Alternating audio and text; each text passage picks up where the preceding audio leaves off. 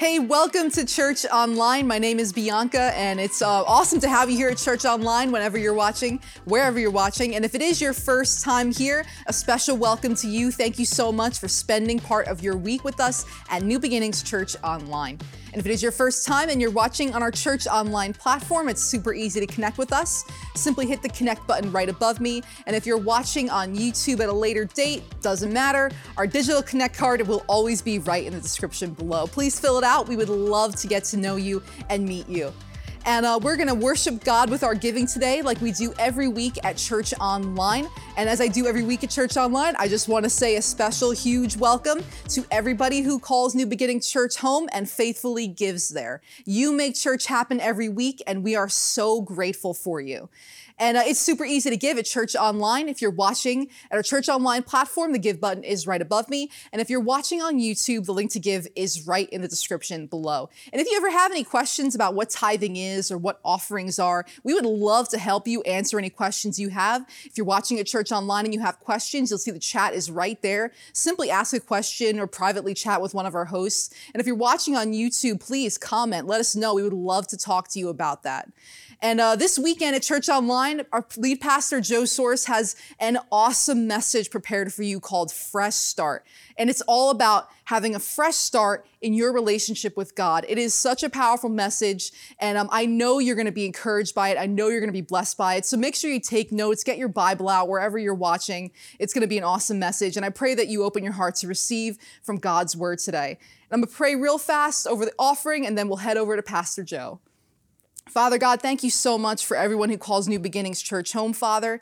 I thank you so much for everyone who faithfully gives and tithes and makes offerings to New Beginnings Church, Father. I know that you'll bless them, Father, for their obedience, for putting you first in everything they do, Father, especially in their finances, Lord. And we thank you so much for everything you're doing in the lives of these families, Father, everything you're doing, whether they're giving for the first time today or they've been giving for 10 years, Father. I know that you see them, Father, and they know they'll be blessed by it. Father, we thank you so much for everything you're doing in this service, Father. I pray the message that Pastor Joe brings would change people, challenge people, bring comfort to people, Father. And we just thank you so much for everything you're doing in this church, Father. We thank you so much. In Jesus' name, amen. Amen. All right, so let's head over to Pastor Joe Sorce for his message, Fresh Start. Welcome. I welcome you all. I'm glad that you're here. For those that are going to be watching this online, we will be taking communion together at the end of this message. And so for those of you that are watching from home, please go ahead and get yourself ready for communion. Get some type of a cracker, wafer, whatever you have, a piece of bread or some type of juice, and have that ready for the end of the service. And we will be taking communion together here. And so go ahead and do that. So I'm glad to be here to be able to bring this message, because I think it's very relevant for the time that we're at right now. I think it's you're going to find that it reflects a lot of what either you've been going through or someone that you know have been going through. If you are like the majority of people that are on the planet right now, most are seeking two things. Number one is a return to normal. Number two is a fresh start. Now, just about a week or two ago, I went to a local gas station here to kind of fill up the car. It was a young man in his probably early 20s. Could see he was upset or frustrated about something. I said, "How you doing?" And what's going on? He goes, "Man, I just want to go back to 2019." And I thought to myself, "Well, that's not going to happen." So we're better off skipping option number one and going right to number two. We are not going to go back. There's no way to go back to. And honestly, I don't know that any of us would want to go back to anything. We have this habit of romanticizing the past, and that's one of the points I'm going to be talking about in this message, how dangerous it is. So how about we go for a fresh start?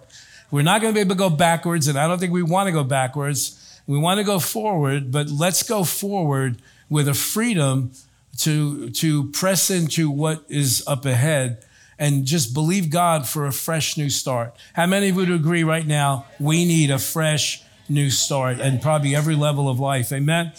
So a fresh start is God's grace. It's his ability coming towards us, flowing towards us to give us the grace because we're living in a world where all of us at one time or another are going to experience failures. We're going to experience detours, distractions, setbacks in life. Has anybody had anything like that happen to them? Yeah, setbacks or detours and distractions and failures. And let's be honest with each other, and let's really just get it all out there. Life is made up of seasons. I don't know why we have a hard time realizing this. You know, we used to have a saying when we were in retail business, you know, it can't be Christmas every day. You know, you might have a bad week or have a bad day or a bad season of life, but it's going to turn around. If you hang in there long enough, it turns around. How many of you know eventually the season's going to change? So don't get stuck in a season. Don't get yourself hemmed into one particular season. We're going to have seasons of victory, but unfortunately, there's going to be seasons of defeat. There's going to be seasons of setback. Now, that might go against what you're saying or what you're believing or what you're thinking, but if we're really going to be honest with each other, there are ups and downs in life. It's just the way it is. You know, like I said, you can't be Christmas every single day. But sometimes a defeat can come, and if you're not careful, it'll overwhelm you and it'll back you into a corner. And let's be honest with each other. Most of the time when we experience a defeat, we are experiencing the result of something that we did. And a lot of us don't want to admit that. No, it's the devil, the devil, the devil, the devil, the devil. Now, the devil really can't do much to a believer that we don't allow happen to ourselves. Are you understanding what I'm saying? Most of the times when we experience setbacks, when we experience detours, or we experience, or what you want to call them, U-turns, whatever, it's based on a decision that we made. And how many of you know the worst thing you could possibly do is try to make an important decision in a season of hardship? How many know that? I know for myself, I'm sure you can say the same thing. Those that are watching can say the same thing. The worst decisions, the worst consequences you've ever had in your life were probably based on a decision that you made in a time of pressure. I know one of the worst things that I've said in my life and some of the things that I've put into action were the result of me saying, but you don't understand, I've got to do something right now. I have learned those are the worst words that I can speak during a time of pressure, during a time of hardship, during a time of difficulties, because emotionally you're not prepared at that time to make the decision you need to do. Now, can I share a little secret here? Because we as Christians, we as believers do not like that word defeat. We don't like that. I don't like it, but the fact of the matter is there are going to be times where you're not on top. Okay, it's just a matter of, it's just life. But let me just share this secret with you. A defeat doesn't always have to be a complete disaster. Sometimes we learn priceless lessons from loss. And when we get the gold out of those situations that were lost, okay, we learn things that you couldn't put a price on, okay? I'll give you an example. Many of you know our history. Many of you know our background. We experienced bankruptcy. Thank God now it's a few decades ago. Probably, when was it, 92, 91, 92? We experienced, bankruptcy, wiped out. Okay, wasn't a bankruptcy like some people you go and you file a plan and they let you pay off your bills. No, this was everything's going on the chopping block. This was it. Okay, and that was a very tough time in our lives, extremely tough time, especially we had 4 young children at the time who were like to eat and, like to have a roof over their head. And so it was a very, very challenging time for us. And I know some of you probably gone through those same things. But I will tell you this, we learned some things during that time. There was not a school on the planet that I could go to learn some of the lessons that we learned during that time. Does anybody know what I'm talking about? Have you been through a hardship like that? That there's no curriculum, there is no online school, there's no in-person school that you could possibly go to. There were some things that you're going to learn going through hardship. Hardship has, there's a component about it that when we learn those things, then you look back and you go, man, this wasn't really, it was tough. It cost us everything financially, but there were life lessons learned there that there's no place you can learn that, especially about my own self. It gave me the opportunity to really do an inventory on the inside and understand how much faith do I really have? Because there's something about faith that you don't realize the depth that you have. You don't realize the magnitude of what you have, faith, until you're put in a position to really dig in there. And when it's just you and God and that's it. Anybody know what I'm talking about? That's when you really find out what kind of faith you have. That's when you really find out the depth of the experience that you've had with God. It's amazing the way we saw God move during that season. And I'm telling you, I look back, and after these 24 years of pastoring now, I look back and I go, you know what? We would have never had success in this ministry if it were not for some of the things that we learned during those really hard years. Amen. During those times when you didn't know what was going on. And as a young family, of course, at that time, we were young. We're still young. But we were younger, okay? And so one of the things we had to learn was, until you're in a position like that, you really don't know how much pride you're still holding on to.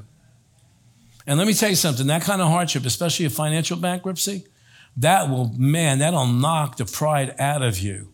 Okay, in times when we literally had, again, having 4 kids to feed and no money coming in, no income, no job, no nothing coming in. And we were forced to live by getting groceries from the church that we're in.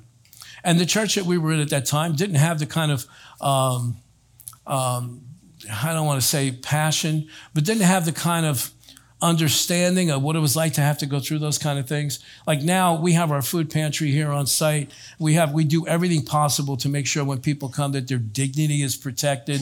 We make people, make sure they don't feel humiliated and stuff. But back then, they used to give the groceries out right after church service on Sunday. So you're walking through the crowds and everybody's watching you take your bags of groceries. Anybody know what I'm talking, how humiliating that is? You know what I'm saying? So that literally fueled us to run our food pantry in a completely different way. But you see, I wouldn't have had that revelation. I wouldn't have been open to seeing, man, we got to make sure we never let people feel like this. And nobody was doing it out of evil intent. It wasn't like people were doing it on purpose to make us feel humiliated. We just didn't see it any other way. It wasn't like here, the hundreds and thousands of people that come through here on a yearly basis, sometimes on a monthly basis. It was just a few people that were being fed, and that stood out to us. That really, but we learned. We learned not to pay attention to maybe people's wisecracks or maybe people's, looking down at you and stuff like this. We learned, hey, God's going to take care of us. We're not worried about this. It's if you feel this way about us, then obviously you have the problem. Amen. But point I'm trying to make is here is that we're not going to experience fresh starts until sometimes we go through some things, because most of us don't want the pain. Most of us don't want to experience the discomfort of a fresh new start unless you're so desperate that you no longer want to stay where you were before.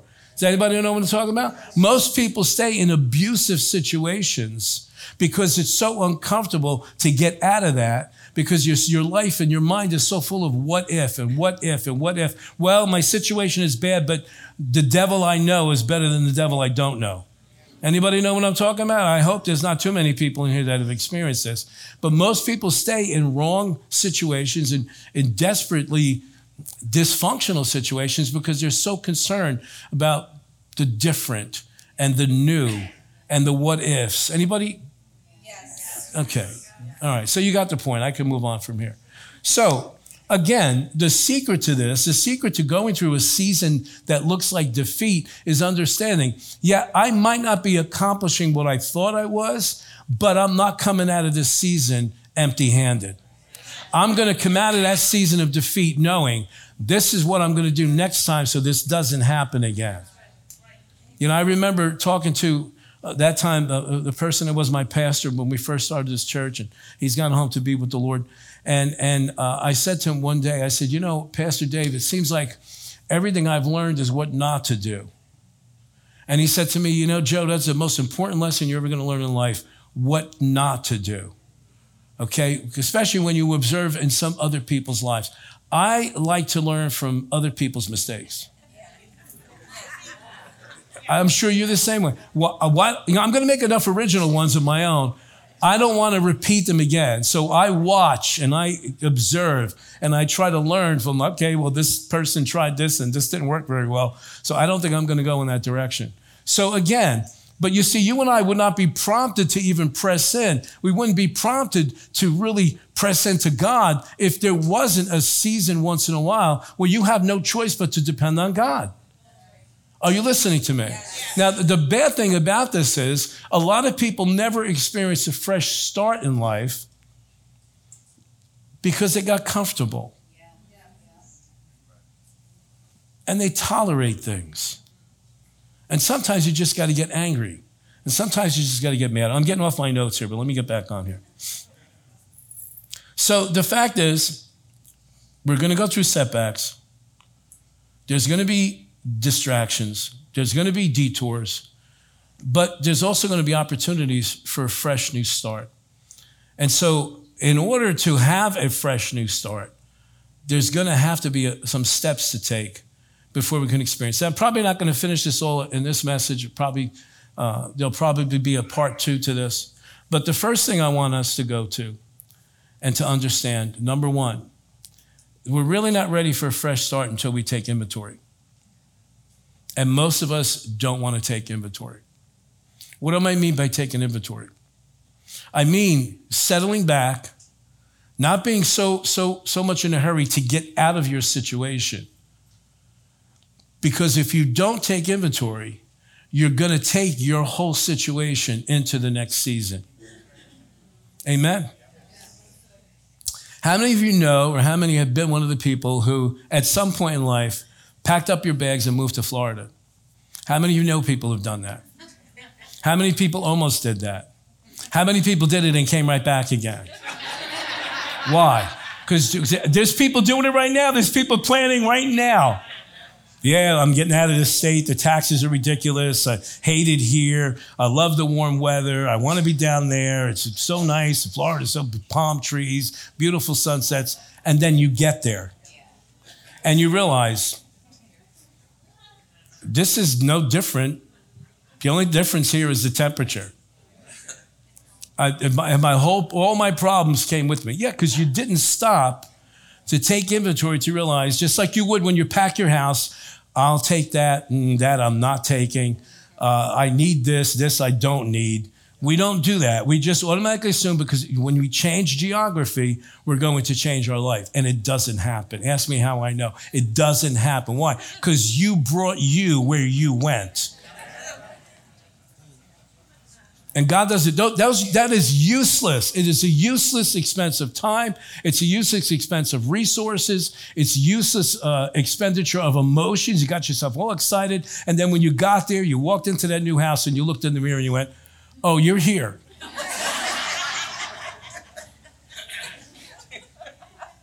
Because we expect magical change. We expect, the Holy Ghost is going to come with a magic wand, boom, boom, boom, and everything. It doesn't happen that way. It doesn't happen that way. David understood this concept really well. Many times throughout his life, he went to God to check out his own heart. Did you hear what I just said? He went to God to check out his heart.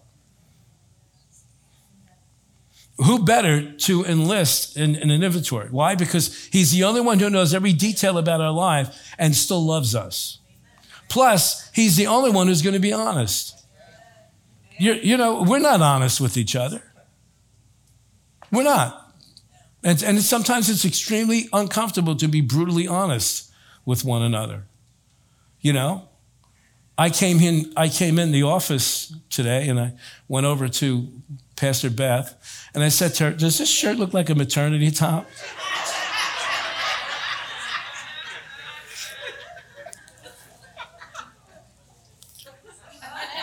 And I was like, she wasn't brutally honest, because if she were brutally honest, I would have went home and got changed. She's trying to be nice, and so I stand before you with a maternity top on.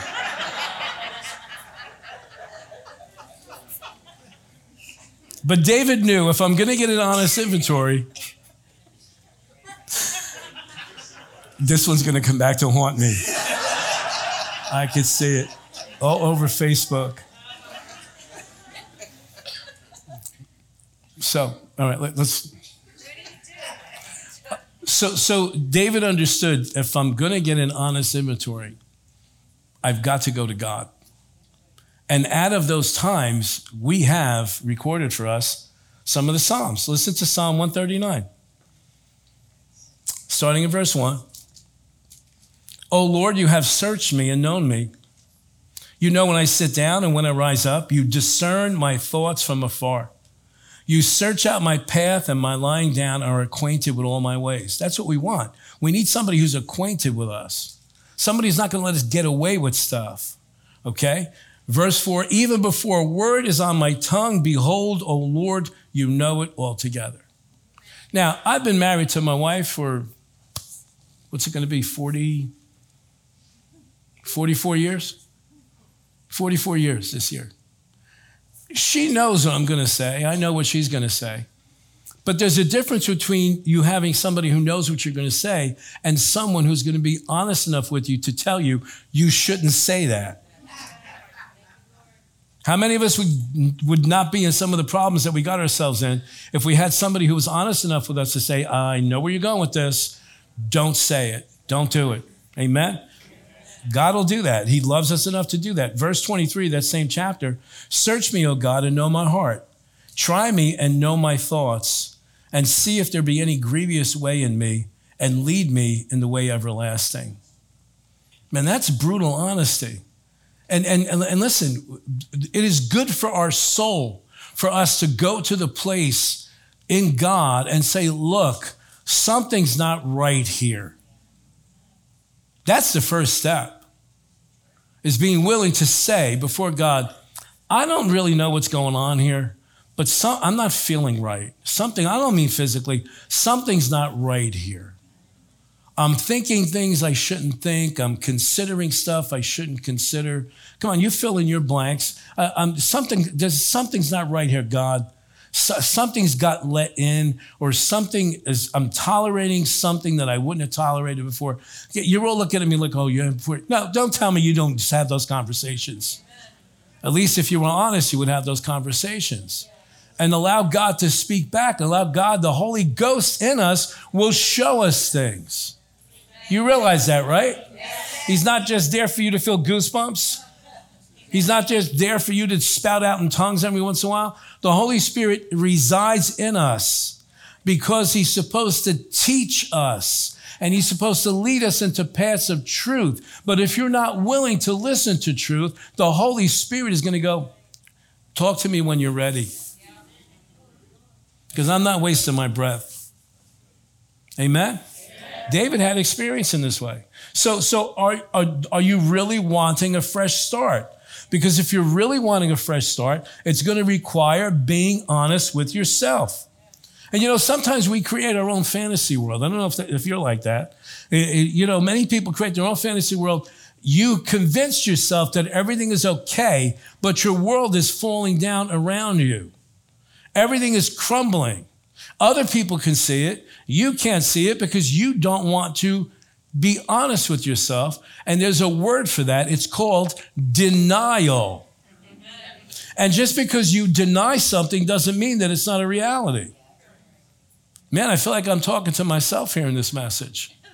Anybody know what I'm talking about? Yes. All right, good. King David he thought that no one knew about his fling with Bathsheba. You remember the story? Yes. He figured he got away with his adultery. He got away with having her husband killed. So much so that God had to send a prophet named Nathan to confront David's sin. Now, thank God, that's God's mercy. Amen. That's God's mercy. I've told this story before. I remember many years ago when we were still in the restaurant business, there was a 6-month period that I couldn't get to church. We had bills to pay. We had, the business wasn't going very well. I had to stay open 7 days a week just to survive. Okay? Now I was putting on a good front. My wife would come home from church and she would bring me little cassette tapes. How many remember cassette tapes? Yes. Right? The pencil, you had to wind them up. So she would bring me cassette tapes and I would listen to them during the week, when I was at work and stuff, but it's not the same thing, just like it's not the same thing when people are watching online and Praise God, we're glad that you're here, but it's not the same thing as coming in person. It never was, it never will be. So I would try to survive on these little cassette tapes, listening to the message, getting whatever I could out of it. And then one day, God sent somebody. And somebody said to me, how are you doing? And I went just like you would. Oh, wonderful. I'm doing great, doing fantastic. Business is getting better, because that's how we identify ourselves, right? You identify who you are with what you do, and that's a dangerous thing to do, okay? So I said, everything's fine. And the person got in my face and said, no, how are you really doing spiritually? And man, I got so mad, I wanted to punch this guy right in the throat. You know what I'm saying? I was like, how dare you? I had developed a fantasy world around me. Everything's fine, everything's fine, everything's fine, everything was not fine. The fact that I had to work 7 days a week is an indication right there, something is wrong. Because God said you got to take at least one day to rest, and I wasn't, okay? But I thank God for the honesty of that individual, even though I wanted it. But I thank God for the honesty of that individual. Why? Because it started me on the path of taking inventory. Something's not right here. I shouldn't need to. I shouldn't have to work 7 days a week. Now, you say, well, are you lazy? Lazy? I've been working since I'm 12 years old, okay? No, lazy wasn't the issue. It was mistakes that were made. It was lack of faith. It was a lack of trust in God. Amen? But thank God for that person that came, and thank God for Nathan that came to David, or you and I would not have Psalm 51, okay? He confronts David's sin. The outcome is this. David gets angry because Nathan uses an illustration to get him to the point, to understand you're wrong. But what resulted was David's confession and a repentance. Do we remember that word? You remember that word? It's in the Bible. Repentance. It means turn around, you're going in the wrong direction, and turn around the other way, okay? And he turned back to God. And not only did he turn back to God, but then God was able to turn David. Listen. This is the important thing about inventory. David was able to turn back into God's purpose for his life again. Confrontation. We're talking about inventory. You can't have a fresh start without taking inventory, because it ain't going to be a fresh start. It's going to be a stagnated start, okay? Confrontation, got to take inventory. Confession, repentance, turning around, and then you get reestablished in the purpose that God has for your life. Let me show you in Psalm 51. Verse 1. This is David just pouring his soul out to God after he got confronted over his adultery and over murder. Be gracious to me, God, according to your faithfulness, according to the greatness of your compassion. Wipe out my wrongdoings. Wash me thoroughly from guilt and cleanse me from my sin. For I know my wrongdoings, and my sin is constantly before me. Verse 4. Follow me, because we're going to show you all the components here. Against you and you only I have sinned. He's confessing his heart here. And done what is evil in your sight, so that you are justified when you speak and blameless when you judge. In other words, saying, you were right, God, for sending Nathan to my house. Otherwise, I would have stayed on that path. Behold, I was brought forth in guilt, and in sin my mother conceived me. Behold, you desire truth in the innermost being. That's the most important place for us to have truth. Because we can fool one another, but we can't fool God. You desire truth in the innermost being, and in secret you will make wisdom known to me. Isn't that wonderful about God? Look at that. In secret you will make wisdom known to me. He loves us so much that even in the worst of our degeneracy, he loves us enough to deal with us one-on-one when we allow him to. There were certain things in David's life that needed to get dealt with that were very personal between God and David. Amen. That's why the biggest mistake you can make when you're involved in a situation like this, where there's sin, is to go blurt it out to somebody, another human being. Go to God first. Get wisdom from him. Well, don't we need accountability people? Yes, but you don't need blabbermouths. Anybody know what I'm talking about? Okay. So look at this. Verse 7. Purify me with hyssop. That's a medicinal type of herb. I think most Bible commentators would agree it's wild oregano. Say, well, that's great if I'm making pizza. No, oregano has antibacterial properties. Okay, so he's realizing there's this thing that can cleanse me physically and heal me physically, but I need you to purify me as if you're using this medicinal herb. Okay, you got that? He said, purify me with hyssop, and I will be clean. Cleanse me, and I will be whiter than snow. Let me hear joy and gladness. Let the bones you have broken rejoice. Hide your face from my sins and wipe out all my guilty deeds. So here we got all of this. Verse 1 through verse 7 is confession. Confession. He's admitting to all that he's done. Here comes the fresh start. Look at verse 10. Create in me a clean heart, God, and renew a steadfast spirit within me. Do not cast me away from your presence, and do not take your Holy Spirit from me. Restore to me the joy of your salvation, and sustain me with a willing spirit. Man, that's fresh start. That's a fresh start. He's like, don't cast me away. Give me some hope here. Restore your joy to me, and sustain me with a willing spirit. Now, he's not talking about God having a willing spirit. He's talking about himself having a willing spirit. And honestly, if you and I could develop a willing spirit on my own, we wouldn't need God. But you and I need God to develop things in us. But you know that God is a gentleman, right? You know that God's not going to shove stuff down your throat. God's not going to force you into things. Anybody know what I'm talking about here? So look at this. He loves us so much. We can come to him with all honesty. Like, yeah, I've done all these things. I'm not going to try to hide. I'm not going to try to justify. I've done all these things, but I need you, God, to develop in me a willing spirit. Amen. Now look what happens next. So verse 10, 11, and 12 is a fresh start. Now look at this. Verse 13, he returns now to his purpose. Then I will teach wrongdoers your ways, and sinners will be converted to you. We've all had seasons in life where we're not walking in our purpose that God has for us. Why? Because we got stagnated. We got distracted. We got off into sin.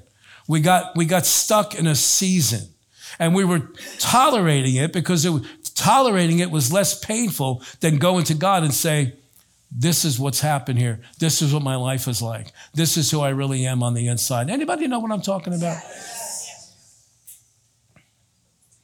Then David returned to his purpose. What was that? He said, then, when you do all these things, when I get my sin, when I get this sin out of me, when I get out of this season, then I can return to my purpose. David says, then I'll teach wrongdoers your ways, and sinners will be converted to you.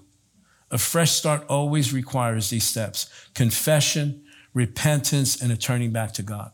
No use talking about that dream on the horizon. There's no use talking about that if the steps are not being taken.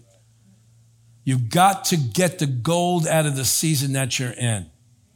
Well, I'm not in a good season right now. All the more reason. You've got to learn from the season that you're in, or you're going to repeat that season again.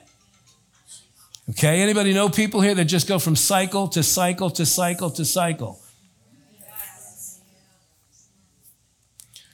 A fresh start without these steps is just another distraction that will take you further from God. Further from God. When a person is not willing, of course, nobody in here is doing this. When a person is not willing to take that inventory, when a person is not willing to let God just tear out whatever needs to get torn out on the inside, they don't experience a fresh start. What happens then? They become hopeless. It's never going to change. It's always going to be this way. I'm always going to be stuck in this sin. I'm always going to be stuck in this cycle. I'm always going to be stuck in this season. And what happens? The person gives up and doesn't even think about a fresh start anymore. That's unfortunately. That is so unfortunate that it happens in people's lives. But thank God that the Bible is full of promises of fresh start from God. I love this scripture, Isaiah 43, starting in verse 18. Forget the former things. Do not dwell on the past. Thank you, Jesus. Verse 19, see, I am doing a new thing. Now it springs up. Do you not perceive it? That's something unique to see God ask us that question. Do you not perceive it? He knows whether we perceive it or not, but you don't know whether you're perceiving it or not.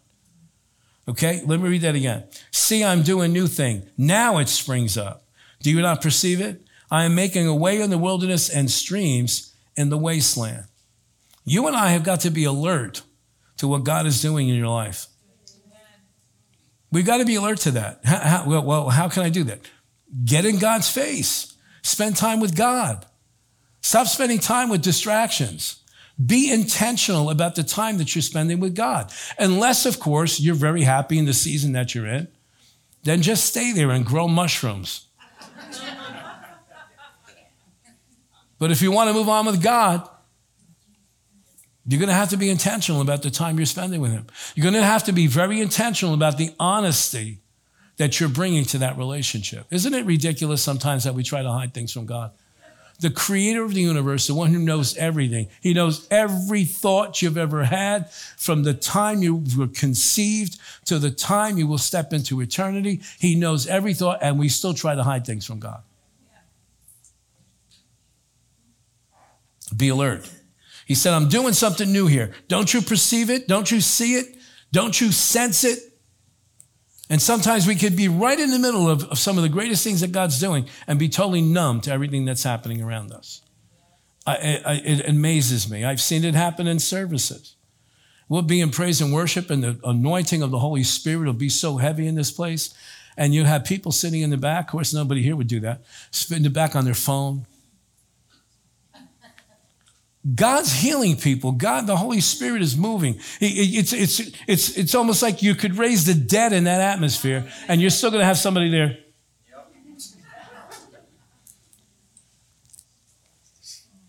Hallelujah. Let's move on.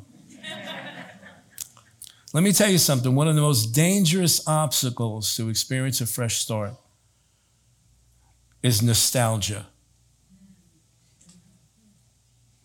Nostalgia for the good old days. Oh, the good old days. The good old days. You ever have people around you in your life where they always want to bring you back to a point in your life where things were not good? Oh, I remember this and I remember that. And usually it's people in your family. Usually it's always people in your family. Well, I remember when you, yeah, I remember too. I was there. Remember? And we'll romanticize things that were not good, even when you were going through it the first time. They were not good.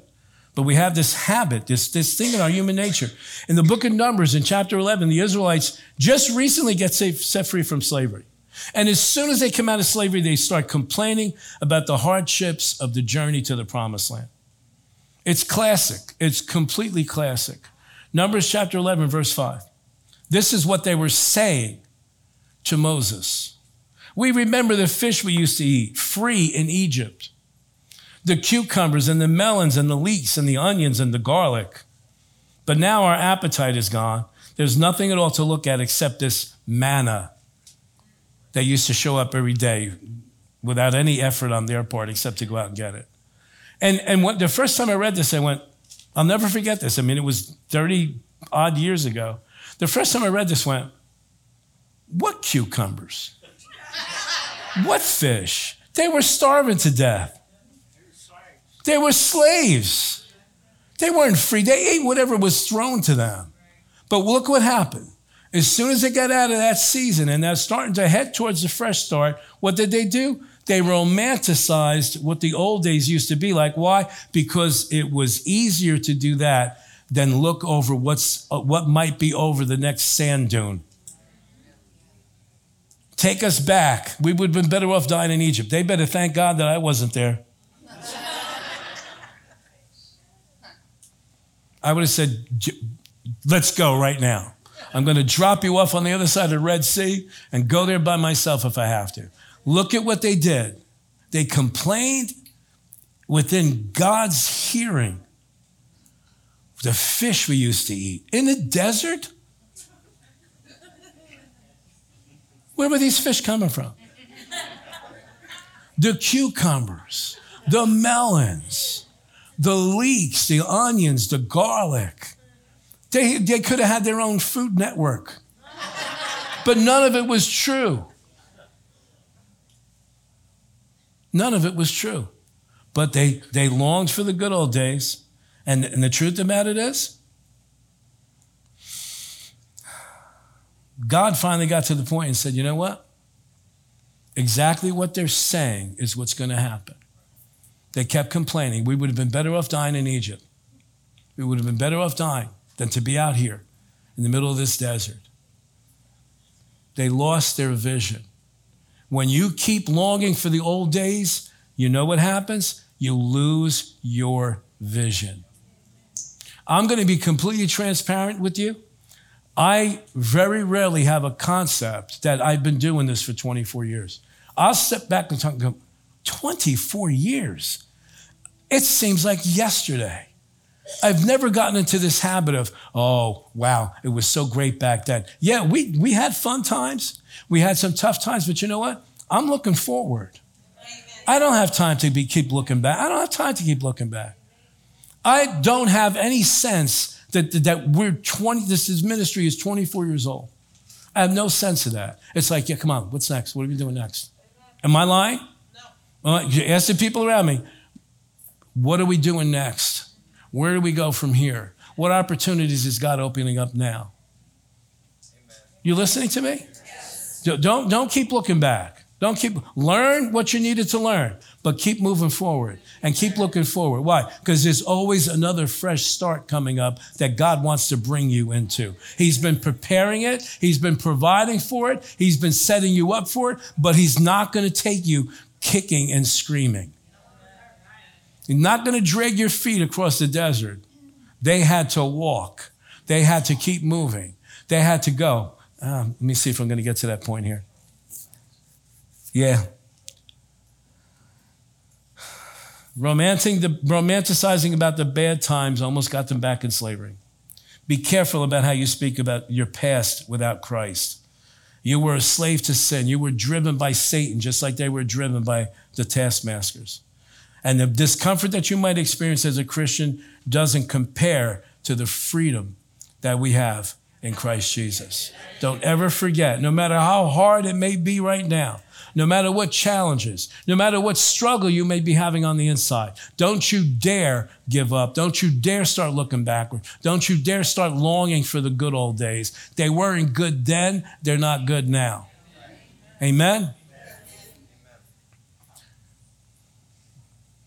2 Corinthians chapter 5, verse 17. Talking about not having a habit of looking backwards. We're talking about God's promises for new, fresh starts. Therefore, if anyone is in Christ, he's a new creation. Amen. Say this with me. 1, 2, 3. Old things have passed away. Behold, all things have become new. What part of that scripture don't we understand? He's saying the old days are gone. The old things are gone. The way God looked at you back then is gone. The only person who can keep you there is you. Have an expectation for new. Have an expectation for fresh. Have an expectancy that no matter what challenges you may be going through right now, there's something waiting for you on the other side of that you can't possibly know what it's like right now. You can't possibly understand how exciting your life can be in the future. It's everything that God wants to do for you is on the other side of that yes. Come on, let's do this, God. On the other side of that expectation. Are you listening? So, the overwhelming theme of the Word of God is out with the old and in with the new through Jesus Christ. He is the God of the second chance. He's the God of the do-over. Amen? And the Bible is full of these fresh starts. Only 6 chapters into the Bible, and we see a fresh start. Noah comes on the scene. The flood is washing away the old and starting over in a new world. That's Genesis chapter 6. Go all through that. I don't have to read that because you know the story. Israel got delivered from Egypt after 430 years of being out of the promised land. God sends a deliverer to bring them home and gives them a fresh start. All of those people that left Egypt, none of them had a concept. They had never seen their promised land. 430 years in Egypt. Now, not all of that was in slavery, but let's just say maybe the last 300 years was slavery. These are generation after generation of their great-grandfathers didn't even know what it was like to be in the promised land. Yet God sent a deliverer, brought him out, and kept his promise. Deuteronomy chapter 11, verse 10.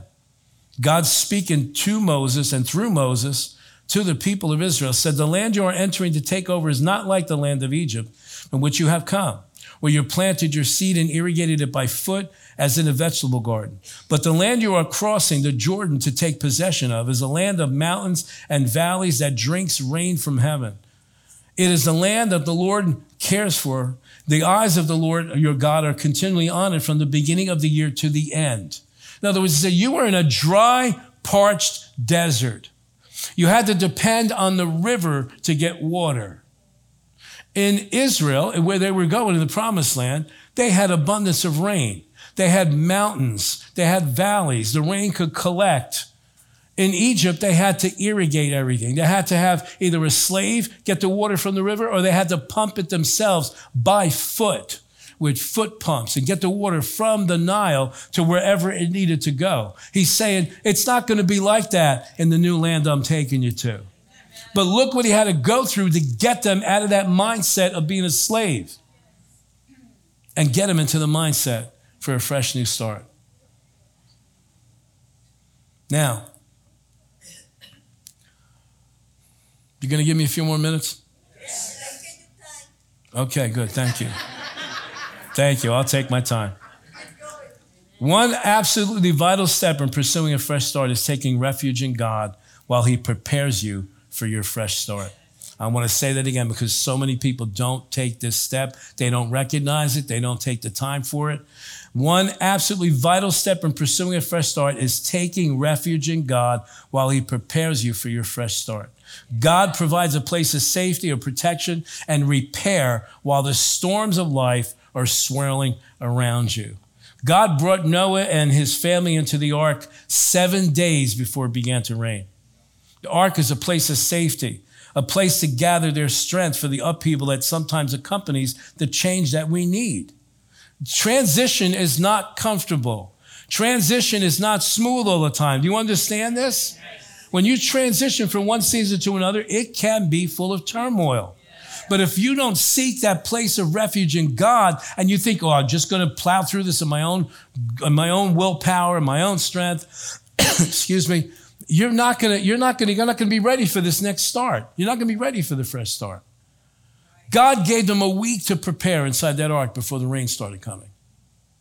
They needed to work out some kinks. Maybe they needed to, Noah and his wife and their sons and their wives, their sons' wives, maybe they needed to stake out, okay, this is going to be our corner of the ark, and this is going to be our corner of the ark, and you're going to be responsible for feeding these animals, and we're going to be responsible for these other things. Maybe they had to work these details out. God didn't just throw them in there and then bam, here comes the storm. God's not going to do that for you. If you'll seek him, he'll put you in a place of refuge. He will put you in a place of safety so that he can prepare you. Like the Holy Ghost is like anesthesia. I don't know if you understand that or not. I don't want to go to a dentist that's not going to at least be sensitive to my sensitivity. I don't think many women want to go through childbirth without some type of you don't want to go through surgery without some type of anesthesia. You understand what I'm saying? The Holy Spirit is like a type of anesthesia sometimes. There is an anointing. There is a presence of the Holy Spirit that can come and surround you. All hell can be breaking out around you, but you get into that place of refuge. You get into that place of safety. And what's he doing? The Holy Spirit is working things in you. He's tweaking things. He's fixing things. He's changing your perception. So you ever go through a season, you come out of the season and go, man, I'm putting up with stuff I would have never put up with before. I have a grace for things that I never had a grace for before. Anybody know what I'm talking about? That was the working of the Holy Spirit because you sought a place of refuge in him. You didn't try to just go march in. The Israelites are just trying to burst in to the promised land on their own terms. God's going, no, you're not ready. Let me work on you. You need to let him work on you. When the Israelites were escaping Egypt, Pharaoh decided he's going to chase them down and bring them back. Why? He's free labor. As they approached the Red Sea, God took action so that Israel would not be full of fear. They wouldn't give up and they wouldn't be taken back in slavery. Look at what happened here. This is so interesting. We read this sometimes and we just go, shh. Exodus 14. They've crossed. They're now they've crossed the Red Sea. They're on the other side. No, excuse me. I'm sorry. This is before they were approaching the Red Sea. They've left Egypt. They've left Pharaoh behind, all his armies. The angel of God who went before the camp of Israel moved and went behind them. For God is leading them. God will lead you into a place of refuge. But if you let him, he will then come around and surround you. And that's exactly what he did. The Israelites are going towards the Red Sea. Pharaoh's chasing them. What does God do? He goes from before them, from in front of them. He established the direction they're going in, but then God comes behind them between Israel and Pharaoh's armies. Okay? So it came, excuse me, I'm rushing. Calm down. So the angel of the Lord who went before the camp of Israel moved and went behind them, and the pillar of cloud went from before them and stood behind them. So it came between the camp of the Egyptians and the camp of Israel. Thus it was a cloud and darkness to the one, and it gave light by night to the other, so that the one did not come near the other all that night. God became a place of refuge for them, so that they, while they're pursuing this, they're going to come up to the Red Sea. They're going to be filled with fear. They're going to be filled with how's this going to happen? They don't need Pharaoh breathing down their neck. You and I don't need the enemy of our soul breathing down our neck, consequences from the past, family issues, relationship issues, financial issues, medical issue. We don't need all that stuff breathing down our neck when we're going from one season to the next. What does God do? If you'll allow him, he'll become that place of refuge for you, and you'll find yourself encapsulated in this place of peace that passes all understanding while he's preparing you to march into the next season. Are you listening? Psalm 61, Jesus is our ark. He's our pillar of fire. He's our place of safety. Psalm 61, hear my cry, O God, attend to my prayer. From the end of the earth I will cry to you. When my heart is overwhelmed, lead me to the rock that is higher than I. For you have been a shelter for me, a strong tower from the enemy. I will abide in your tabernacle or tent. Alternate translation says presence. I will abide in your presence forever. I will trust in the shelter of your wings. Man, that's where I want to be. I want to be in that high place. Psalm 18:10. The name of the Lord is a strong tower. The righteous run to it and are safe. The name of Jesus is our place of victory. From a high elevated place, we can see where we've been and we can see where we're going. Yes. But you got to seek that place. Amen? Amen. Finally, from that place of safety, it's always a tower. It's always a high place. It's the rock that is higher than me. In him, there's a place that you and I can come in the Spirit. When we seek God, when we're intentional about the time we spend with him, there is a place that you and I can come to where we see even clearer the direction that God wants us to go, and he'll sustain you. It's never a clear shot. Anybody found that out yet? God, let me tell you something. In all these 36, 37 years of being a Christian, I have seen God will take you east to get you west. He'll take you south to get you north. It's never that clear. But there are times in the Spirit when you seek him that he gives you that place to glance, gives you that place, that position where you could see. But he always takes you from season to season to season. Listen to this. I thought this was amazing about how God is. In the Promised Land, Israel, if you go study this out, as they were leaving Egypt, going through the wilderness, heading towards their Promised Land, Israel travels from well to well. You know what I'm talking about? A water well, an oasis. They travel from oasis to oasis, from a well to a well. They travel from places like Beersheba, the well of Sheba. They travel to places like Bir Ha Roi, the the well of God's presence. Each location they stopped to refresh, to refocus, and to prepare them for the fresh start that he had for his people. If you'll seek him, if you'll be intentional about your time that you spend with him, if you will spend time getting in God's face and pressing in, he will take you from a place of refreshing to a place of refreshing. There might be some desert in between. Hello? There might be some desert in between, but he will take you from an oasis to the next oasis. He takes us from grace to grace, from glory to glory. Don't be afraid of the desert that's in between. There's a well that's waiting for you. There is a spring of living water on the inside. And if you'll tap into him, the Holy Ghost, he will take you from the place of refreshing to a next place of refreshing. That's good news. That's good news. Finally, a fresh start begins with a time of consecration to God. That's your next step. Consecration to God. Before Israel left Egypt, God gave them a strong message. Get in your homes and observe Passover. Get in your home. God said to them, Moses, tell the people, get in their homes, shut the door, partake of the lamb. Don't worry about what's going on outside.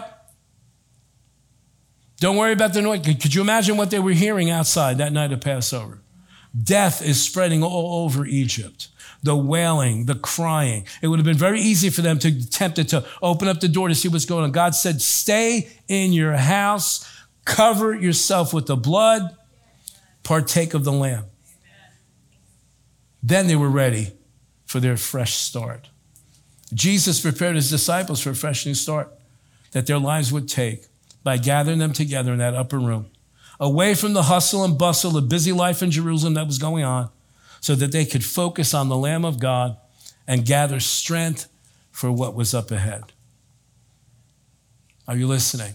Yes. A place of consecration, a place of, okay, God, I recognize that we're going into a new season now.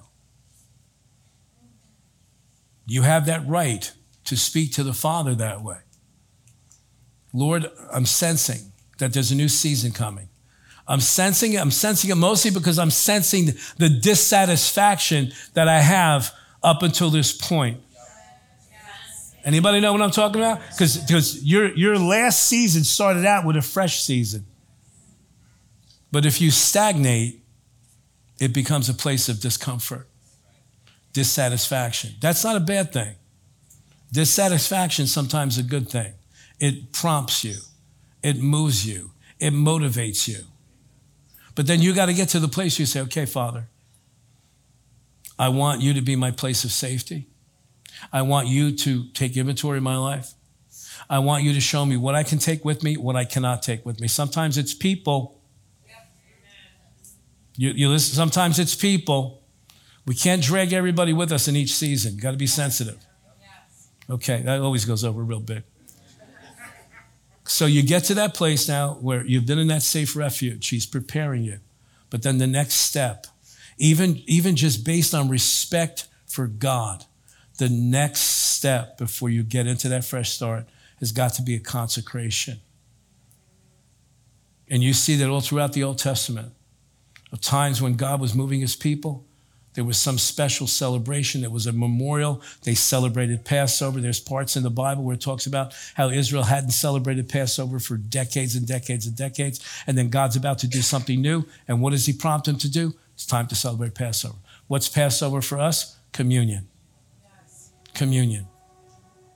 So right now, let's make this a time of consecration before we finish. Let's take hold of that communion cup you have. Those of you that are watching at home, I pray that you have something there, a cracker, a piece of bread, some type of juice.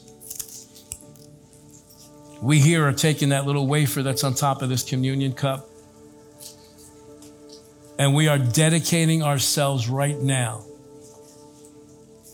that if God is wanting to move you from one season into the next season, we are consecrating ourselves right now in this moment unto God for him to do whatever he needs to do in our lives, for him to take us through whatever he needs to take us through so that we're prepared, so that we're equipped, so that we're empowered for this next season. Father, in the name of Jesus, I thank you for this bread. I thank you for all that it represents, God. We recognize and we remember, Father, that on that night before Jesus went to the cross and the night that he was betrayed, that he took bread and he invited his disciples to consecrate themselves into the new and better covenant that you were about to bring them in, the covenant that we now enjoy as normal life. So, Father, we recognize the power of consecration. Jesus consecrated himself to you. The disciples consecrated themselves to Jesus. We right now consecrate ourselves to you,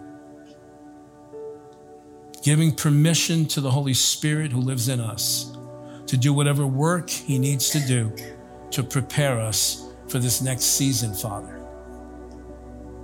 We receive this bread right now, Lord, with thanksgiving in our hearts, recognizing, remembering all that Jesus endured for us, that we would be ready for this next season. We receive this with thanksgiving, Father. In Jesus' name, amen.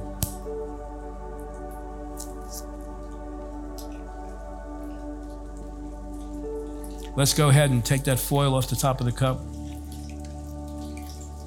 Thank you, Lord, for this time of consecration. Thank you, Father. Father, in the Old Testament, Lord, in the temple, you gave direction and instruction that nothing could be sanctified for your use except it be cleansed with blood. Father, we recognize the cleansing power of the blood of the Lord Jesus Christ. And we just dedicate ourselves to you, Father, and consecrate ourselves to you, Lord. That by the blood of Jesus, Lord God, you'll prepare us for that which is up ahead, God. For whatever seasons you have in our future, Father, we seal our future unto you by taking this cup, Lord. We recognize, Lord, that it's the blood of Jesus that brought us back into relationship with you.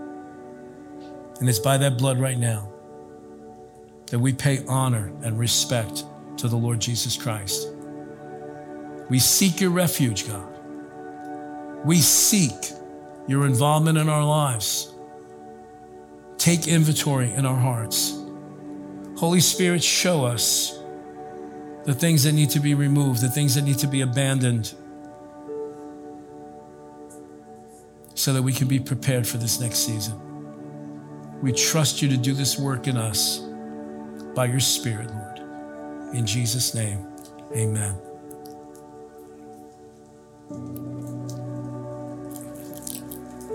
Thank you, Lord Jesus. Thank you for fresh vision. Thank you for speaking to the people that are here right now. Thank you for speaking to those that are watching us online. Thank you, God, for speaking encouragement to those that have been beat down, those that are in the season of defeat right now. I speak encouragement to you in the name of Jesus. Lift up your eyes. Look unto God. Press into him. Allow the Holy Spirit to take that inventory on the inside, that you be prepared for that which the Lord has prepared for you. Thank you, God, for blessing us. Thank you for preparing us, Lord. Thank you for fresh new seasons in our lives. In Jesus' name, amen. Amen. Amen. I pray this has been a blessing to you. I hope that it has. Amen.